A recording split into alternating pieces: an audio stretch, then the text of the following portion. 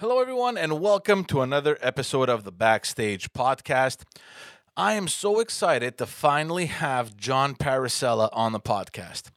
When I started working in politics in 2007, I was almost immediately immersed in a world where legends were real. John had already and rightfully earned that title. When we talk about the backstage of politics, John Parisella is most definitely the very definition of that statement.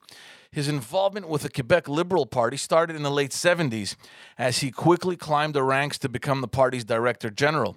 He has served 5 Quebec Liberal Party leaders, among which 3 became premiers. He has played a crucial role in organizing general election campaigns, as well as 3 referendums. He has represented Quebec as a Delegate General in New York and Washington, D.C. He is often called upon for political commentary on various media outlets. He is an author, but most of all, as he likes to say, he is passionate about teaching. On this episode, we walk through this very exciting and often challenging journey as he shares his encyclopedic knowledge of Quebec politics, but also some of his personal stories and thoughts. I cannot express the level of appreciation I have for him, and am very grateful for his generous time. I hope you enjoy this conversation.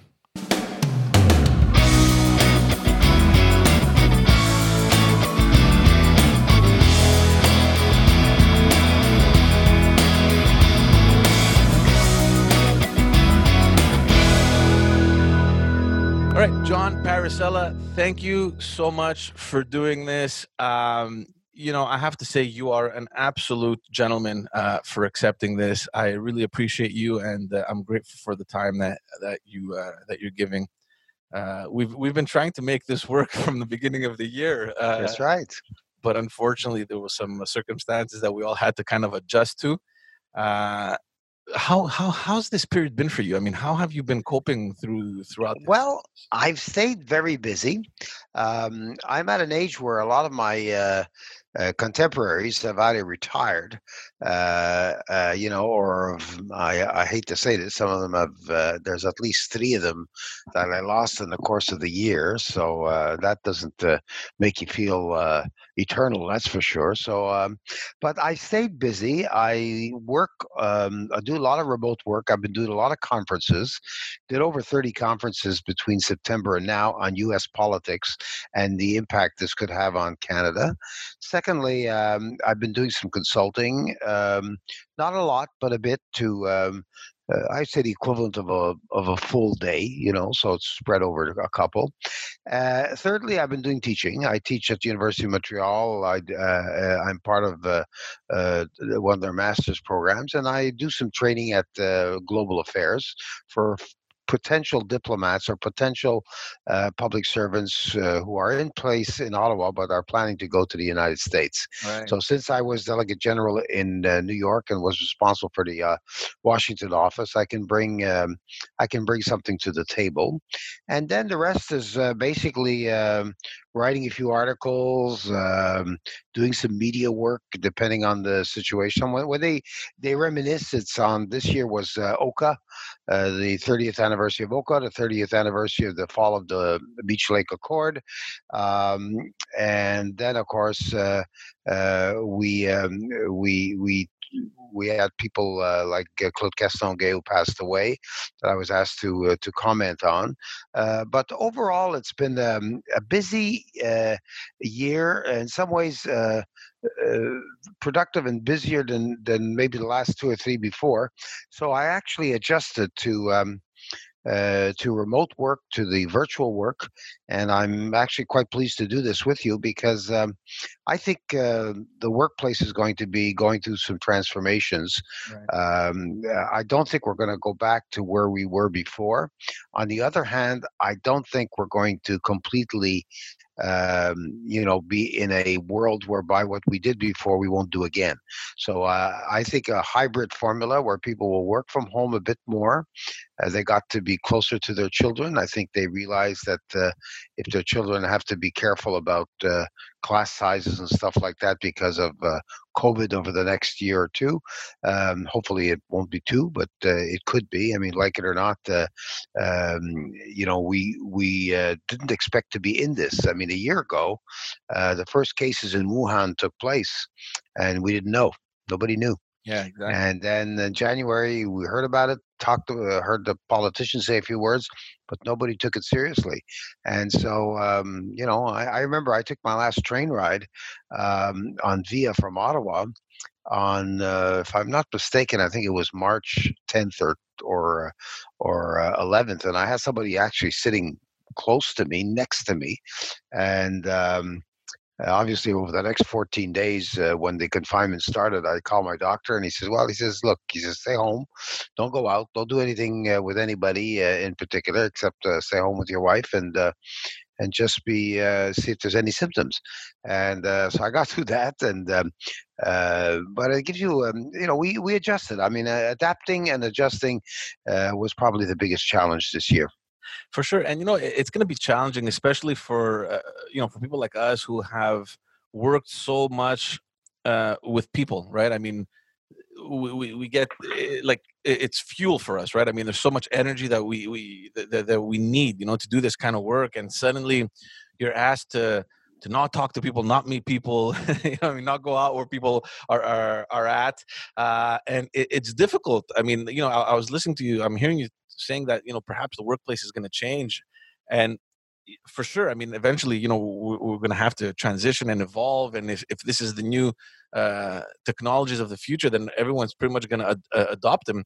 But at the same time, it feels like you need that human touch, right? I mean, there's certain fields and there's certain jobs out there that if you don't have this, it kind of makes you sick. I don't know. I mean, Yeah. you need to to see other people and to kind of interact and even to hug and to shake hands and all those normal things that we used to do. It's difficult to imagine how interacting like this will be normal. you know? Well, yeah, I think it's a very fair observation, and I would be very careful when I said there will be changes to leave you with the impression that we're going to change so much that what we knew before will become history. I think we're going to shake hands again. I think we're going to hug, and I think Fareed Zakaria, who's on CNN on Sundays, had an editorial about I'd say about 5 6 weeks ago, where he said human beings like to intermingle. And I believe that. I mean, I know you, and I know the type of personality you are, but I also know this career I had would not have been possible doing it by virtual on screen. Well, it didn't There's exist. Let's well, even if it would have existed, I don't think I had the personality to grow in that kind of atmosphere. I can do a conference. yeah. Yes, 2 days ago I did one. There were 5,000 people online, so I really felt good about it and everything.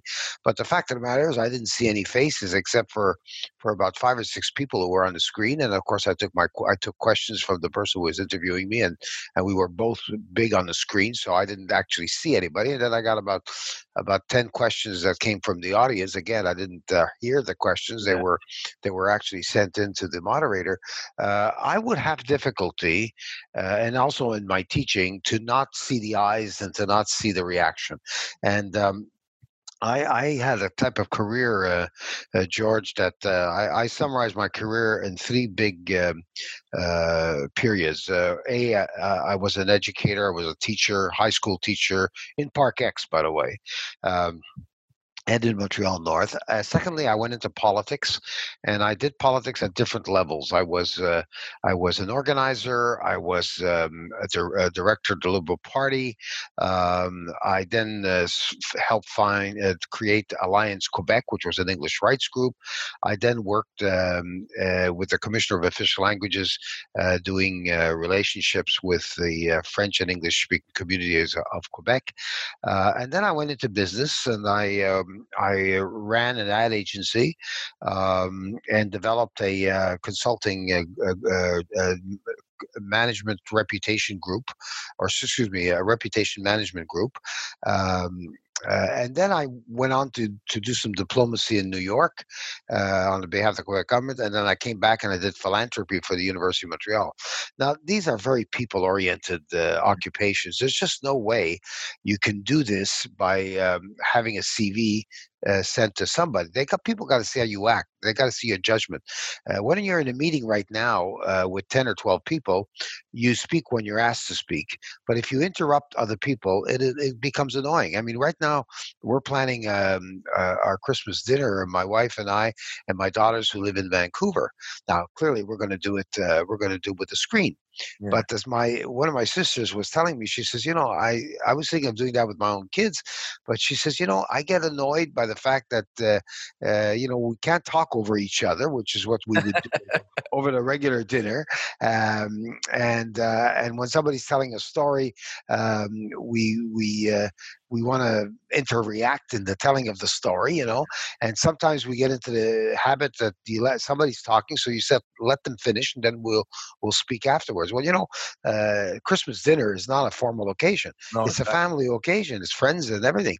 In business, you can have to be respectful, but I remember going through meetings that sometimes they were difficult, but we would be able to walk into the corridor, and on the way out, I'd say, "Look, I felt you were a bit uncomfortable with what was said." And the person would say, "Yeah, I think so. I think the person didn't respect me."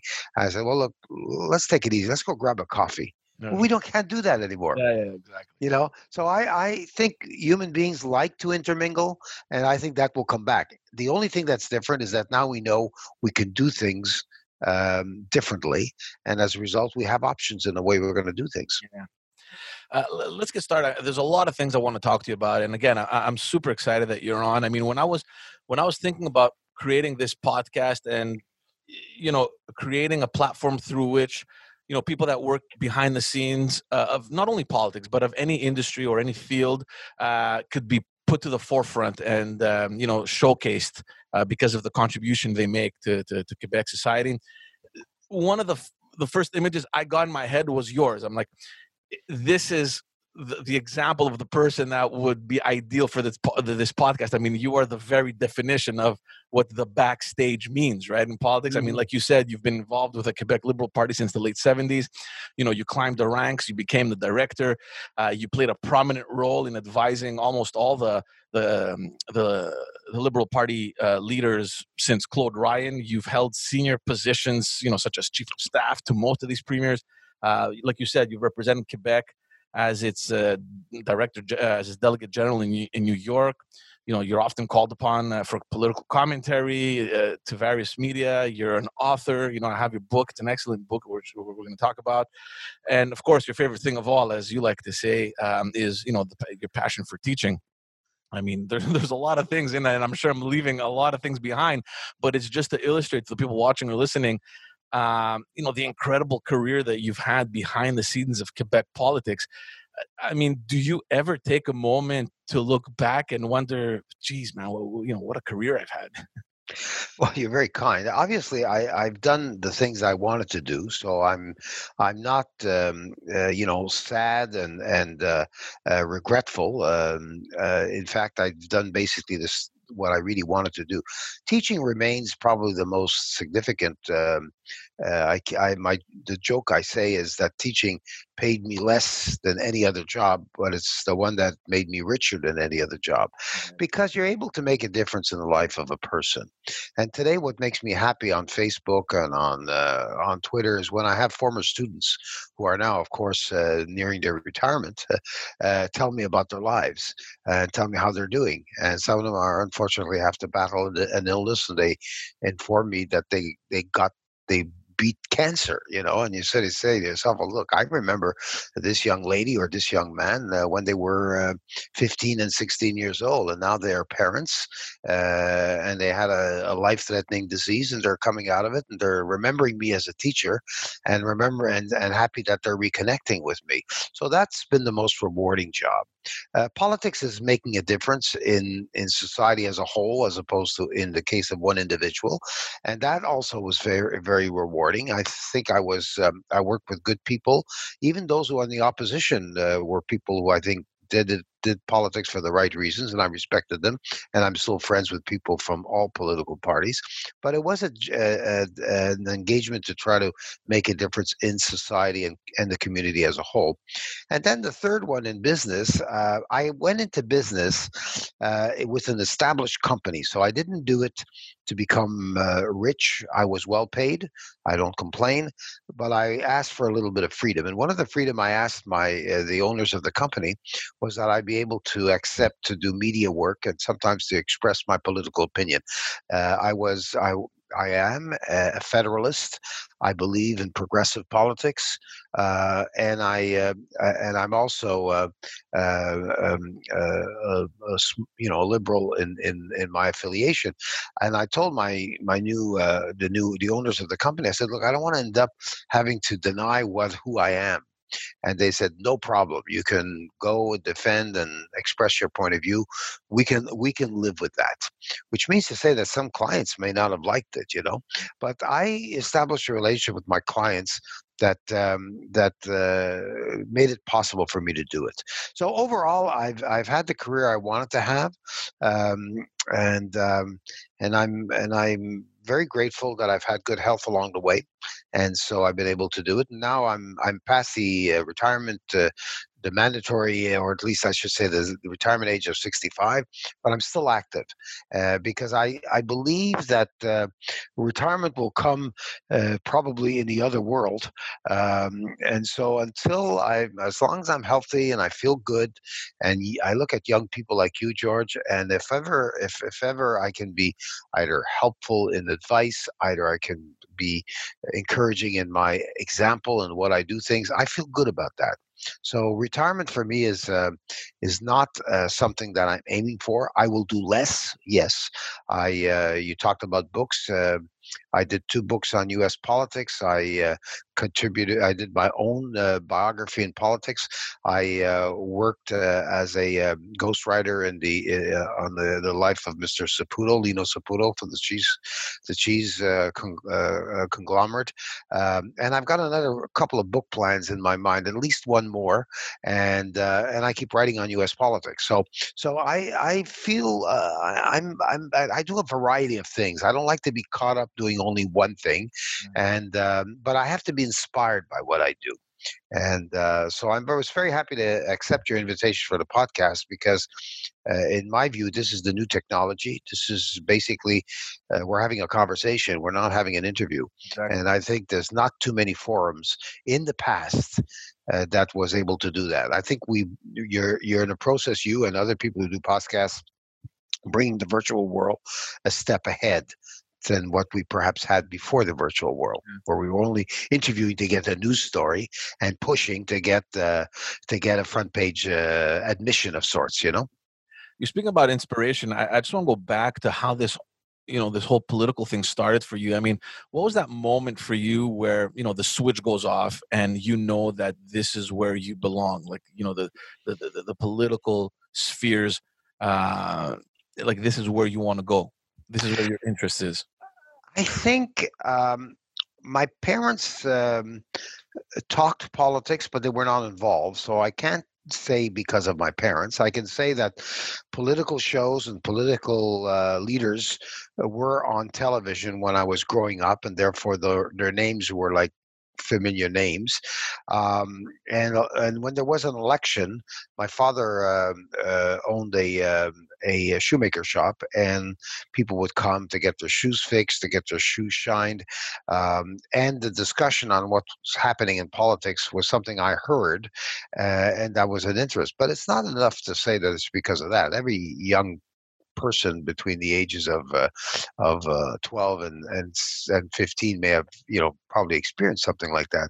I would say the Cuban Missile Crisis got us, mobilized the schools. The teachers talked about it, and then about a year later, John F. Kennedy got assassinated. And I remember where I was that day. I remember what I did the rest of that day, and I remember what I did that weekend, as if it happened just about 2 weeks ago.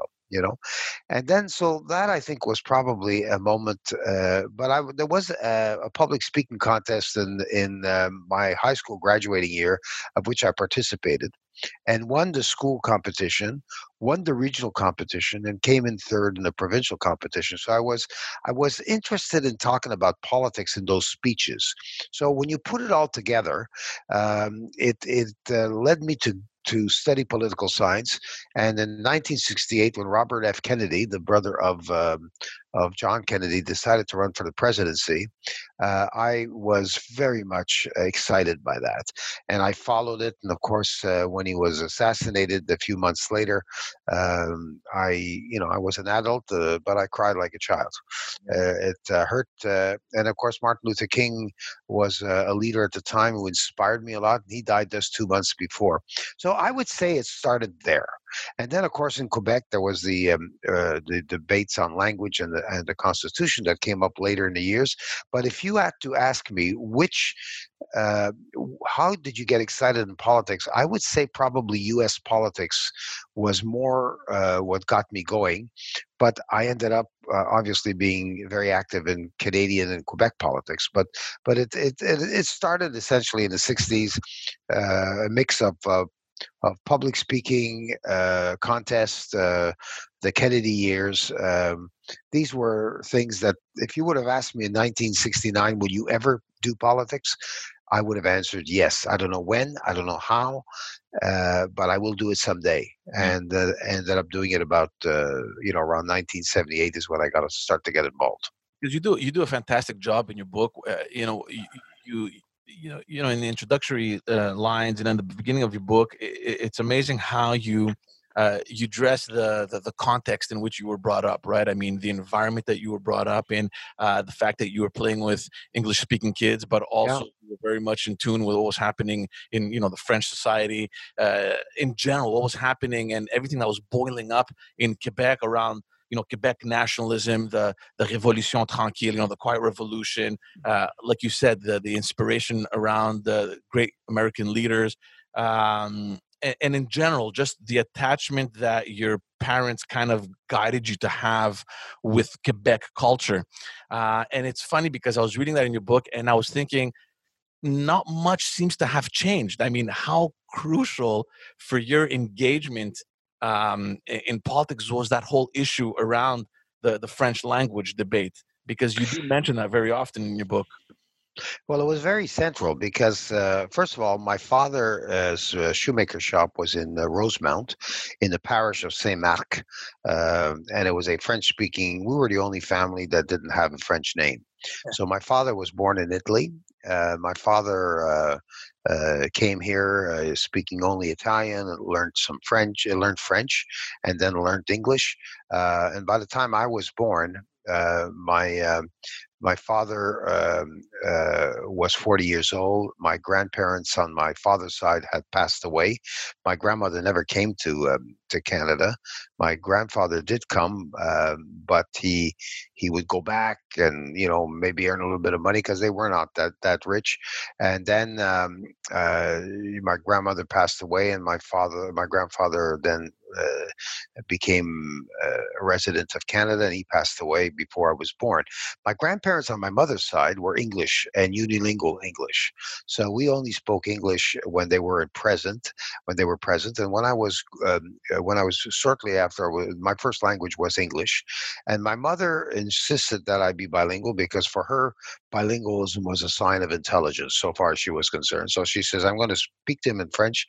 And for about 6 months to a year, she apparently spoke to me only in French. And I don't recall when I learned French, but it was not my first language. English was my first. And since my Italian grandparents had passed away, I was never really exposed to Italian at home. My father had become very Canadian, very Quebecois. So my father would speak to my mother in French. My mother would sometimes respond to him in English. But the bottom line is that the home was French and English, and I went to English school, and so that had a lot to do with all my childhood friends. on the street in Rosemount spoke only French. They were not bilingual. But I went to an English school that had a lot of Italian kids and other cultural communities, and so I was mixed. I had a multicultural atmosphere at school. I had English as the major language in school. My language of play or of on the street was French, and so I was mixed with all of this, And when I married, I married a French speaking person, and again, the kids when they were born, they were raised in French, but my wife said, "Wait a minute." Um, the mother of my children, she says, "I want them to be as bilingual as you are, so I'm going to. We have a right under the law to send them to English school." So my girls went to English school. Today, I speak to my daughters in English, but they have their partners in life are unilingual. Excuse me, I speak to my daughters in French, but their partners in life are unilingual English. So we go sometimes when I'm alone with them, we'll speak in French, and when the partners are in the room, we speak in English. So I've been really, I've been just exposed to the variety of languages, and that's influenced me a lot in the choices I made and in the causes that it inspired me in politics. I mean, John, how is it possible? Because your involvement in politics also started around, this whole issue with French and the French language debate, Yeah. and there was this mounting, um, uh, the mounting fever of the independence in the late 70s and 80s, and that's when you kind of came into the game. How is it possible that after all these decades we still haven't found like a plausible solution to this? I mean, how have we not been able to figure this one out? I mean, it Well, keeps coming it's back, and even recently now, I mean, yeah. federal MP that that came out in one of her committees and said some stuff. They're legislating in Ottawa, in Quebec. We're trying to amend French language bills. How is it possible that we're still in this? Well, in some ways, the reality is the following. We have in North America basically three languages that are spoken. You have Spanish, you have English, and you have French. French is the language that's the least spoken of those three because the concentration of the French language is in Quebec and some parts of the rest of Canada, but it's very much a minority language in the rest of Canada, and a lot of French Canadian. French Canadian people in other provinces have actually lost their language, and there were legislation in the course of history that did nothing to really improve their attachment to the French language. There were bills that were passed in Ontario. There were bills that were passed in Manitoba that did not respect French language rights. So it's quite an achievement that French is still spoken in other parts of Canada. Quebec, of course, for many, many years had the highest birth rate in the country, and that highest birth rate started to go in the other direction to the lowest birth rate in the country in the 1960s. And there were a lot of studies that were made that showed that immigrants coming to Quebec were integrating into the English community, and the French-speaking community were not having the same high number of children.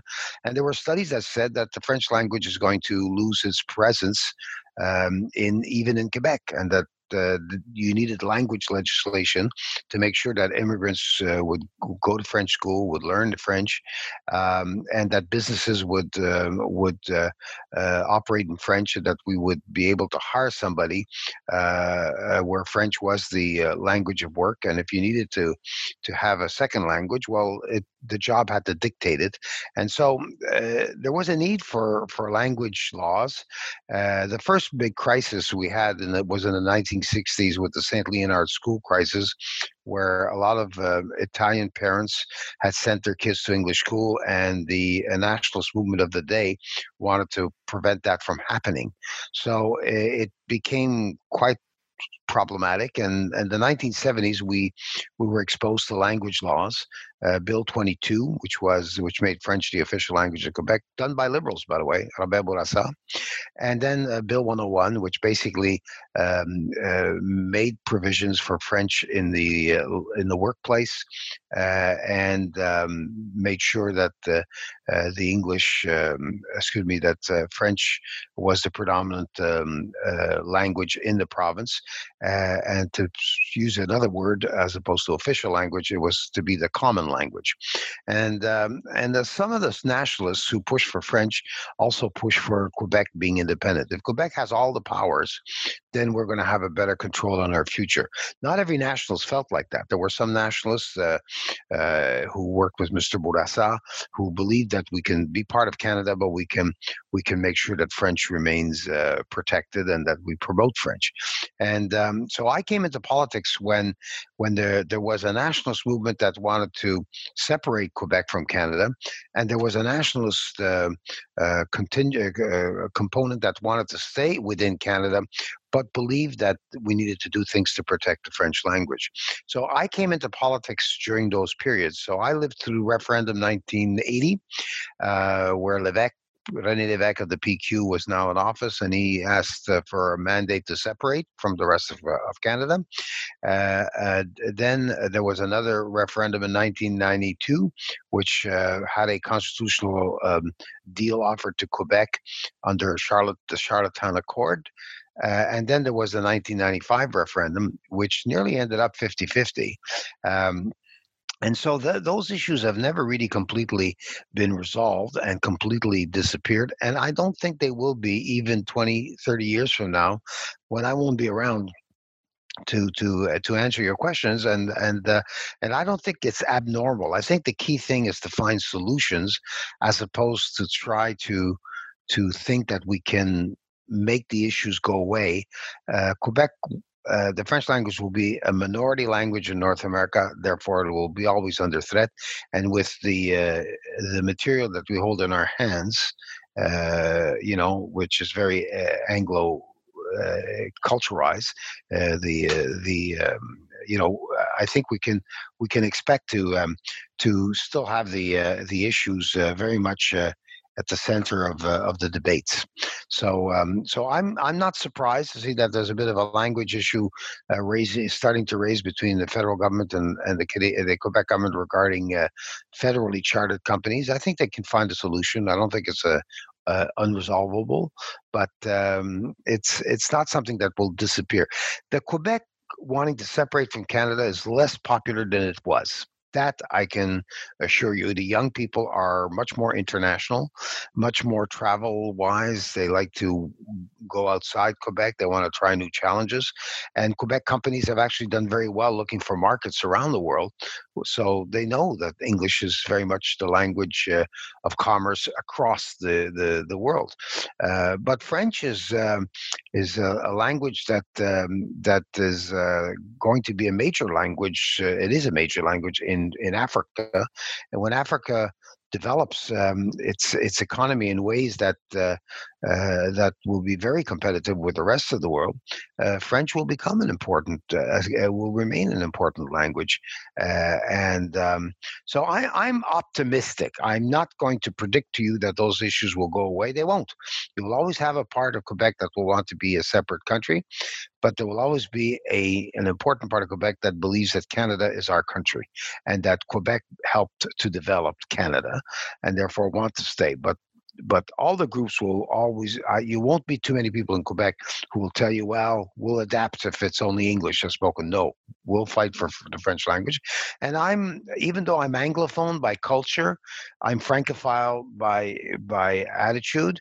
And so I'm very much in favor of protecting the French language. For me, it's not a problem. And it's not contradictory with the fact that my first language is English.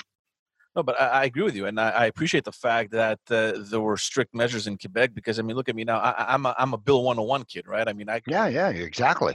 and I'm happy about that. I mean, we speak a language that even the rest of Canada, or in large parts of Canada, don't speak. So I think we have to be grateful for that.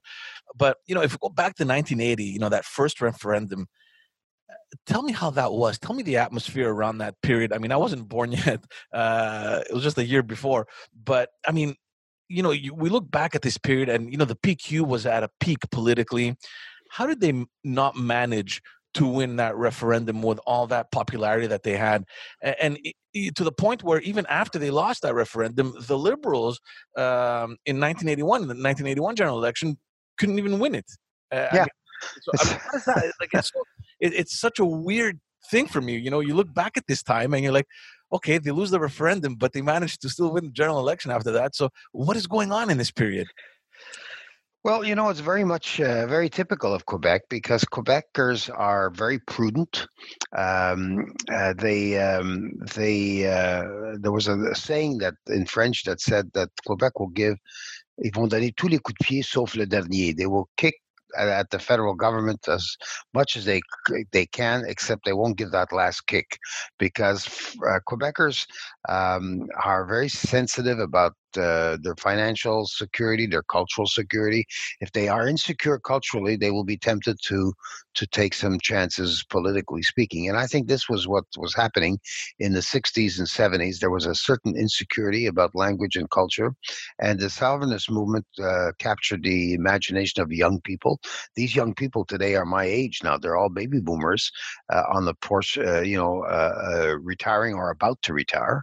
And the young people are millennials today, and they are a lot different. They're used to the French, to the internet. They're used to having friends that speak different languages. Even the religious signs don't bother them as much as it seems to bother the more elderly people, because for them, the elderly people had to fight the dominance of the Catholic religion, and they said, "Well, we're not going to have another religion trying to dominate us." So there's a reaction there. But when you talk to young people, they say, "Look, my best friend's she wears a a scarf.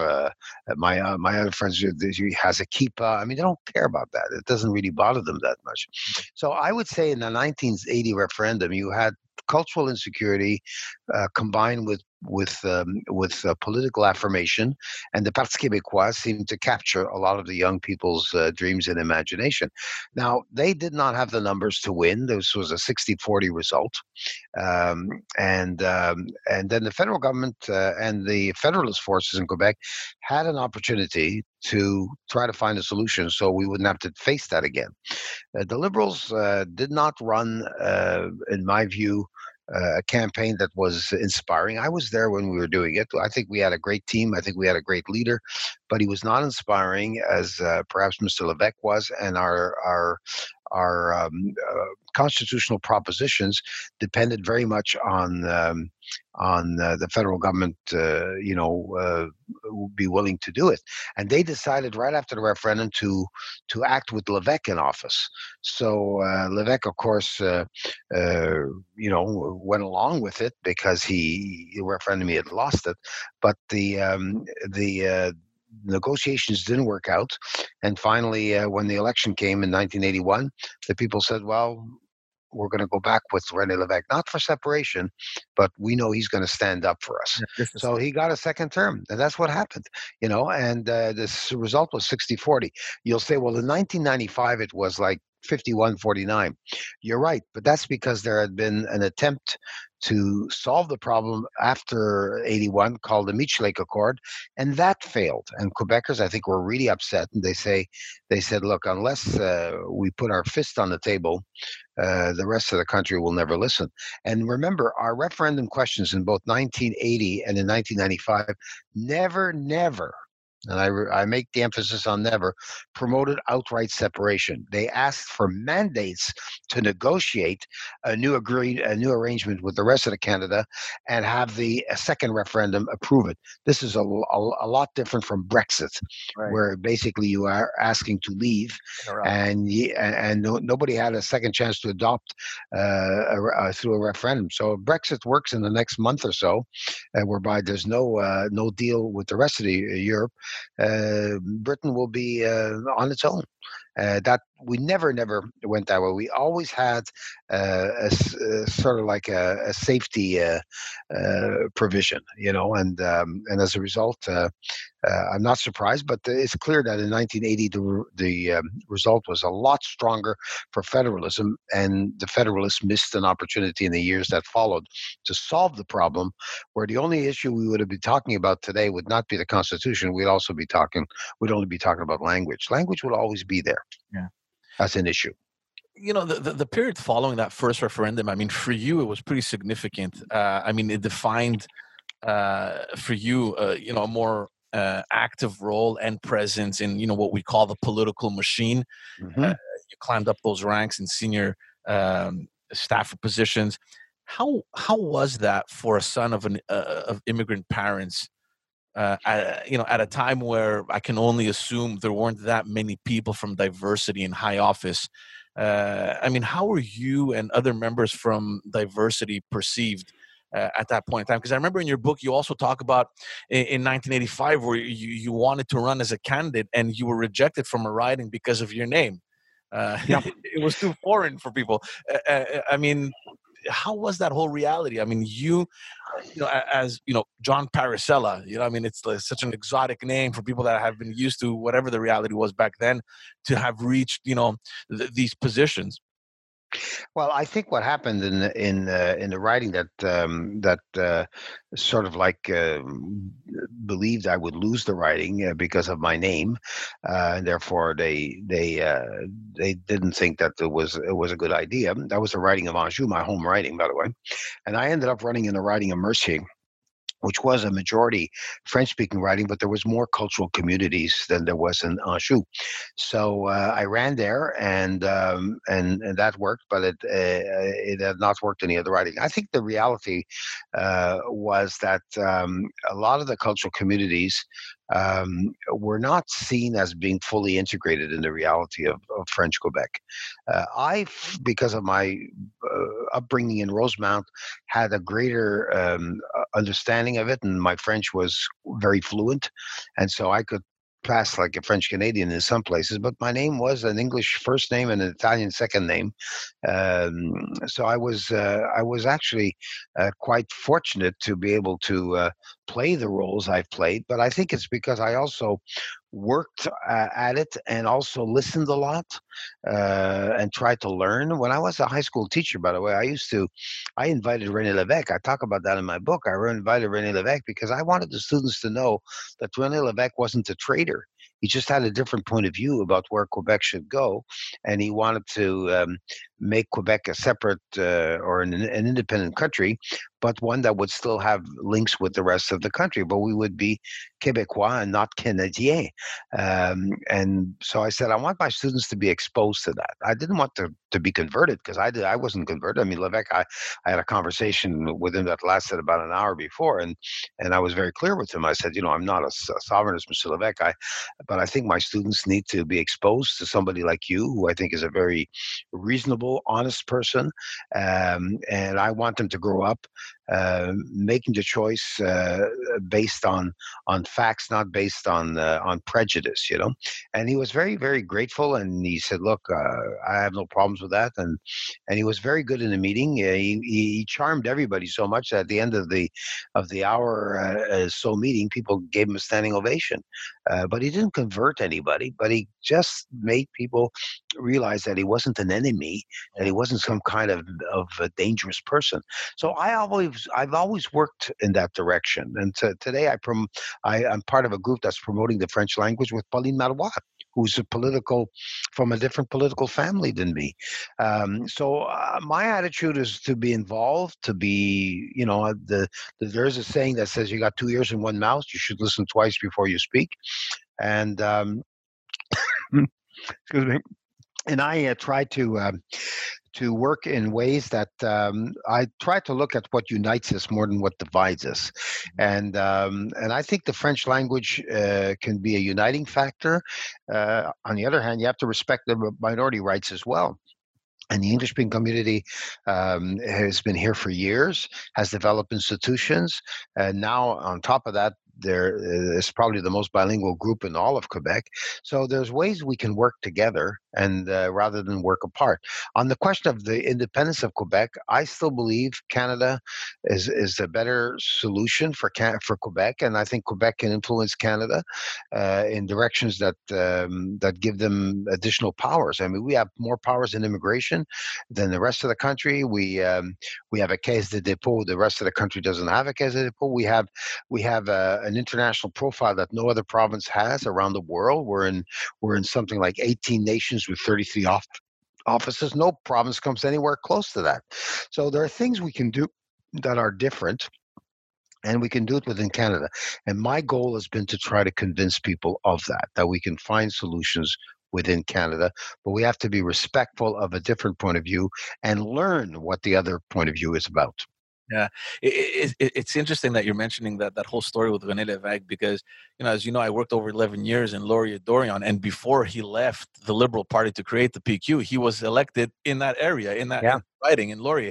And it's funny because, I've been campaigning there since 2007, and very often I've knocked on doors where, obviously older people have answered, people that were there that had elected him under the Liberal banner and Yeah, are still for around sure. living in Park X. And they would tell me all these stories about how, amazing he was, and how they had supported him when he was a Liberal and all that stuff. And how he was a very charming personality. And Yeah, he was very, very likable. I mean, he was a person who had a good sense of. He was a listener. That's one thing about Levesque. He didn't, and he was very respectful of a different point of view. And he was born and raised in Gaspésie in the village of New Carlisle, where there was a sizable Anglophone population, and he played with English kids when his English, by the way, was actually without an accent, and actually more fluent than Robert Bourassa's was, and so Mr. Levesque was a person who had no problem switching to English, but he was very conscious about changing the Canadian Federation to protect the French language and to protect Quebec's interests. And when he felt that we couldn't do it, that's when he made the shift towards independence. But he was not a hardline independentist. And in the years that when he left politics, he actually accepted Brian Mulroney's efforts to try to he called it le beau risque, the good risk, to try to see if we could find a solution within Canada. So René Lévesque was not a hardline separatist, and I'm glad I met him. I'm glad I introduced him to my students. I spoke to him a few times while he was premier, but I will always be very respectful of who he was and what he represented. But I didn't share his point of view, especially with respect to Quebec leaving Canada. You mentioned the Meech Lake and the second referendum and even the Charlottetown Accord and all those things. Tell me a little bit about that period between 1985 and 95. It was such a charged period, in Quebec's political history. I mean, you have Bourassa's French language bill. You had the Oka crisis. A certain reinforcement of Quebec nationalism. Like you said, the failed Meech Lake and Charlottetown Accord. How was it back then to be like right in the middle of these things at that time, and to be running the premier's government, his cabinet? I mean, Well, it was exciting, stressful, a lot of uncertainty.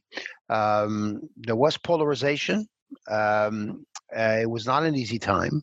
I think the first big rendezvous with history was the Meech Lake Accord. I think when Bourassa was able to negotiate with Mr. Mulroney and the other premiers the Meech Lake Accord, we all felt that we had finally gotten over the referendum of 1980 and that we were going in the right direction. Mr. Bourassa in 1988 had also protected the French language after a Supreme Court ruling allowing for bilingual signs, and he put a notwithstanding clause because he felt the population wasn't ready, and he wanted to make sure that French would be predominant, but he didn't want to. He didn't want to prohibit another language, but he couldn't do that unless he put a notwithstanding clause. So 4 years later, 4.5 years later, he removed the notwithstanding clause, and he allowed English and other languages next, provided French was everywhere and provided French was more predominant. So that was the second big challenge he had, the language issue on that. The third one was Oka. Oka is something that I think is a reflection of our insensitivity to what First Nations have faced, and we have all kinds of studies right now that indicate that we still have ways to go in understanding, but it was clear that it was an issue that revolved around a decision by municipality to develop what the First Nation, the Mohawk First Nation, considered to be sacred lands, and there was not a sensitivity to the First Nations, and as a result, there was barricades, and the barricades extended themselves to cover areas outside Montreal. One was the Mercier Bridge, and the other one was in the Oka region. So that was a third major crisis. And so now comes or at least Meach was positive, but it didn't pass the test. It needed 3 years to be approved, ratified, and it failed on the very, very last day. And so that got a lot of people upset, and a lot of people were in the streets that weekend, and people were hoping Bourassa would become a separatist, but Bourassa was not a separatist. And so he tried to work a deal that would build from the failure, but build towards something that would be positive. And that's what led to the Charlottetown Accord, but that was rejected by Quebecers who didn't feel it went far enough, and by the rest of the country, where some provinces were in favor, others were not. Some felt it went too far, others felt it didn't do the thing. And I think there was a lot of unpopularity with the Mulroney government at the time, and I think that didn't help. And so that was where I was the Premier's Chief of Staff throughout all that period. And so it was stressful. It was a lot of uncertainty, and there was a lot of, but there was a lot of excitement. And then came the referendum of 1995, and the PQ had just won office, and they had won government, and so they decided to do a referendum in year one, and we had to get ready, but we didn't have the wind in our sails, and we couldn't talk about changing Canada when we had failed after 1980, and we had failed with Meech Lake, and we had failed with Charlottetown. So we didn't have a very inspirational message. Our only message was say no to separatism. Well, people said, wait a minute now, that's not. There's more to our problems than saying no to separatism, and we want a yes to change. And you failed 3 times. Trudeau repatriating the Constitution, and after the referendum, Meech Lake succeeding at being negotiated and then rejected when it came to ratifying it, and people who had changed their minds. Charlottetown being rejected overall. So we weren't very convincing. In your book, John, you mentioned that, had there not been a Meech Lake, and had we only had the Charlottetown Accord, things may have turned out differently for Quebec and Canada. Well, probably the reason is very simple. The resentment that people had, a lot of people in Quebec felt that Meech Lake was more generous than Charlottetown. And to some extent, I can understand that point of view. But when you really look at the two bills or the two accords, you realize that the accord, the big difference was that Charlottetown was giving something to other parts of the country, including the First Nations. Charlottetown, Meech was just for Quebec, because Quebec was upset. But we basically saved everything Quebec was getting, plus we made a few more gains, and other parts of the country were making more gains. If the failure of the Meech Lake Accord had not poisoned the political atmosphere, you're right. I would go as far as to say that Charlottetown might have been the solution. But now nobody talks about going back to Charlottetown, because Charlottetown was seen as a failure. But when analysts look at it, especially in the world in the university world, where you can actually nobody's going to vote. Nobody. You can study things, and with less pressure and less stress, and without the political process in place. You realize that Charlottetown, there was some positive things. It kept most of Charlotte. It kept most of Meach and gave Quebec some extra guarantees. It also helped the First Nations. It also was giving what Alberta wanted with respect to a reformed Senate. So there was a lot of positive stuff that was done, and of course for the French language in other provinces as well. All this thing that led to that second referendum, and I remember the second referendum. I remember because my family's always been involved in the community, in the Greek community, and I remember leaders in the community just working so hard, getting people, mobilizing them. There was so much effort put into that campaign. I don't know if people understood how close it would have been. I remember that night sitting in front of the TV with my parents, just looking at the results coming in, and it was nail biting. You mentioned the result. 51, 51-49. It could not have been closer. And in addition to that, I still remember the remarks that Premier Parisella made with respect to the immigrants and to the rich that had pretty much caused this referendum to be lost, and that had like this deep impact, especially obviously my parents, who at that point, they weren't even considering themselves immigrant anymore. After 30 years or whatever, you're pretty much Yeah, more Quebecer than you are from wherever you come from. And I've spoken to so many people that even separatists that took that wrong. They're like, "What is going on over here? That's not right." mm, It kind of you know it, it implanted itself kind of in my memory about what the PQ was, right? Until much later on when I started doing politics, I just thought, the PQ is the enemy of the immigrants. yeah, yeah. Well, I think they certainly, when the sovereignist movement came into being and the PQ got formed, it's clear that the cultural communities and the Anglophone community felt under siege or felt threatened. And so there were very, very few non-Francophones who were in the PQ movement. There were a few, but very few, and they were not terribly influential. So when the time came to that second referendum, a lot of people were felt again in the Anglo community and in the cultural communities threatened by the fact that sovereignty could take place. And when the vote was so close, and Mr. Parisot made those unfortunate remarks the night of, a lot of people felt rejected, and I think that transformed Quebec to a large extent.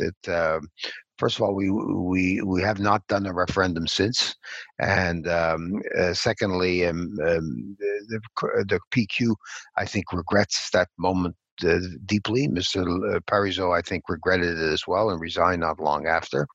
And I think Quebecers today are much more sensitive to those things, and I think we're at a point right now where we're looking in ways that we can do things together much more than doing things apart. But back then, it was more polarized. As much as we say U.S. politics was polarized, is in this last election with Trump versus Biden, there were Democrats versus the Republicans. I could say that the most polarized period that I felt in Quebec in my lifetime, clearly.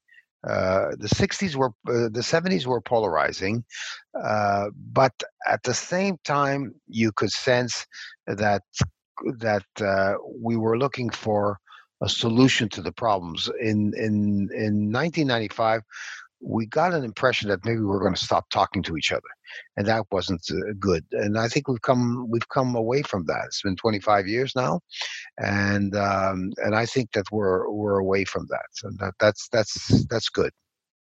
We're going to be closing it up, but before we do, because you mentioned about the way that you did politics and how you've always been open to at least listening to the other side, even though you don't necessarily agree with the positions.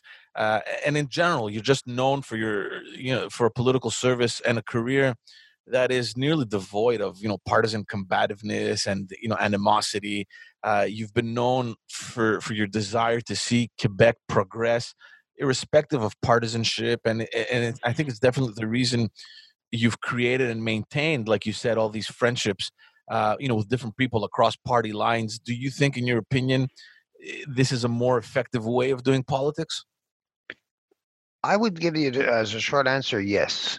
I believe that um, we're talking a lot about the polarization now that Trump's leaving, and the Republicans refuse to, not many anyway, recognize Biden. I believe that the solution to America will be that they work together. And I think the solution to Quebec and Canada is that we find ways that we can work together. It doesn't mean that we have to agree with each other. It doesn't mean that we are going to convert the other side, that there will only going to be one party. That would be worse. It would be like a dictatorship. There will always be different parties, but there are ways of finding solutions. And I believe dialogue, listening, and trying to find areas where we can compromise is a step forward. But always done with two words in mind: respect and civility. In other words, respect for what the other person says, and civility in doing it by debate, by process, by listening, by providing amendments. I mean, these are the things, in my view, that have served me. I'm very proud of being a Quebecer, but I'm also very proud of being a Canadian. And I think many countries in the world would have lived through our issues, probably would have ended up fighting it in the streets with guns. And we were able to do it with ballots, not bullets. We were able to do it through a referendum, not civil war. And I still am an optimist for the future. And I look at the young millennials, both French, the French community, because I teach in the French community, but I also know the English speaking community, work with people who've graduated from the English speaking community. I think we've got a generation that's inspirational, a generation that's looking for solutions, a generation that's fundamentally civil and respectful. And I'm an optimist, and I would go as far, and maybe that's the best way of closing. I'm not only an optimist, but I'm confident that we'll find solutions much more than we'll find division, discord, and confrontation. Beautiful. I love it. Great way to end it. John, I've taken a lot of your time. Again, Pleasure. I wanna thank you, and I really, really do appreciate the time that you took. Hopefully soon, we'll get to see each other again. Yeah, we'll grab a long coffee or a long lunch, but it'll be great to see you again. And it was nice seeing you, and you're terrific. You did a good job, and you made me feel very comfortable. It was Thank an you. honor to be with you. I appreciate it, John. Happy Awesome. holidays to you. You too. Bye bye. Bye.